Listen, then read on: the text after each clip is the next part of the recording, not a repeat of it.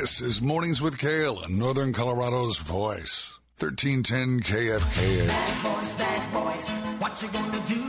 What you gonna do when they come for you? Bad boys, bad boys. Well, while those overt calls to defund the police are somewhat on the decline these days, it begs the question, are more covert measures to strip law enforcement of their authority to maintain a peaceable society, law and order in play? 808 now, 1310 KFKA, 1310 KFKA.com, Northern Colorado's Voice, Mornings with Gale via the Auto Collision Specialist Studios. Consider Colorado Senate Bill 62, which could very well put the lives of Coloradoans in danger by removing law enforcement's authority to make arrests under certain circumstances. Let's dive into this with Jeff Clayton. Jeff Clayton is Executive Director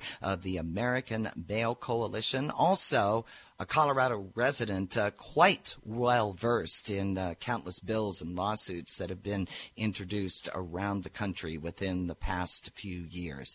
Jeff, thanks so much for taking the time. Welcome to the show. Thanks for having me on. You bet. All right, so let's start at the genesis of this bill. This is Colorado Senate Bill 62. Break it down for us. Yeah, it really does a couple of things. The first thing is it prohibits officers from arresting suspects, petty offenses, misdemeanors, class 4, 5, and 6 felonies, and level 3 and 4 drug felonies. And, of course, there's a list of exceptions, but in the field and the practicality, it's going to result in fewer arrests in these cases. Second component of the bill is bail. No bail for, in other words, get out of jail free for class 4, 5, and 6 felonies, all misdemeanor, all 177 misdemeanor crimes in Colorado.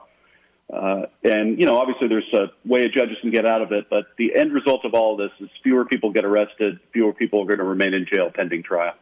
So once again, does this take the teeth out of law enforcement, and is this another step in the ongoing effort that we saw, particularly during a time of COVID-19, to reduce jail populations? Yeah, I mean, the jail population's dropped 37%, and we're still saying we have a problem with too many people in jail. But, yes, it does take the teeth out, and it subjects us to consistent second-guessing of why law enforcement arrested somebody in the first place. And, of course, in these times, they're going to err on the side of not arresting people, and cases are going to slip through the cracks, and people are going to get hurt. And this during a time when crime is on the rise. I've had the opportunity to talk to not only Greeley Police Chief Mark Jones, but Weld County Sheriff Steve Reams. The way they describe it is serious crimes, and serious crimes indeed of a magnitude that do pose a danger to the population, to all of us. Serious crimes are on the rise, and that is a trend that we are seeing not only in the city of Greeley and Weld County, around the state, but indeed around the country. Absolutely, it is around the country. And to say that, you know, we want 3 get out of jail free cards for all class 4 felons in Colorado is a big statement. But that's what this bill says. And it would be a whole different ballgame if it was no arrests and no bail in petty offenses. But the reality is we did that in Colorado 2 years ago. So I am the mistress of the obvious here, and it's an old radio trick. You never ask a question you don't already know the answer to. But, Jeff, riddle me this. How does Senate Bill 62 in any way, shape, or form possibly make all of us safer? It can't by design, and its sponsor, the ACLU of Colorado, knows that. It has the veneer of safety, but in reality, all this is going to do is let dangerous offenders slip through the cracks, not getting arrested, not having to post bail, not having to land in jail, and getting away with it. Another question is the total, the idea of this bill.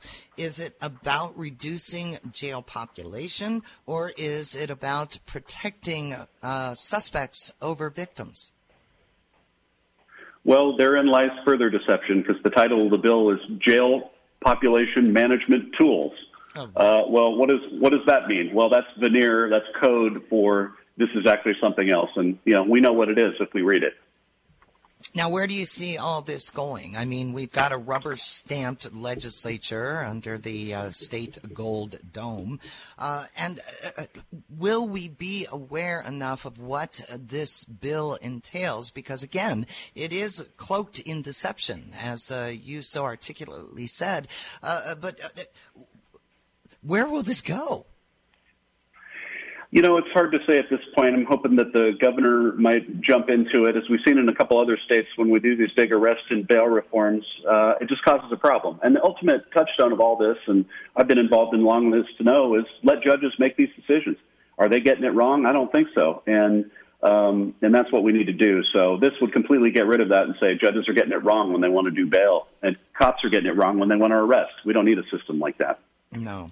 Jeff Clayton, Executive Director of the American Bail Coalition, also concerned, Colorado resident, as we all should be when it comes to Senate Bill 62, 814, now 1310 KFKA, 1310 KFKA.com. All right, so tell me this. Was I getting a little bit ahead of my skis comparing this to the Defund the Police movement? Are the sponsors of this bill actually trying to capitalize on the momentum of that movement by taking power away from law enforcement, or are they simply doing what politicians do, and that is pandering to their base?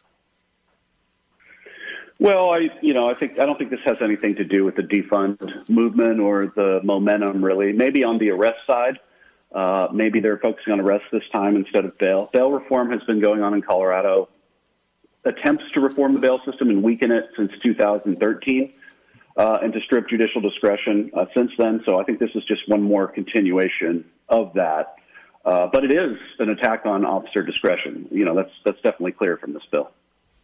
Jeff Clayton, Executive Director of the American Bail Coalition. Thanks so much for bringing this to our attention, for your insights, your perspectives this morning. And where can we learn more about you and your work with the American Bail Coalition?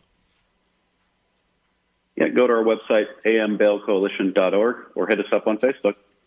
Thanks again for your time, Jeff. Certainly do appreciate it. You got it. We'll let you know what happened. Sounds like a deal. 8:15 now, 1310 KFKA.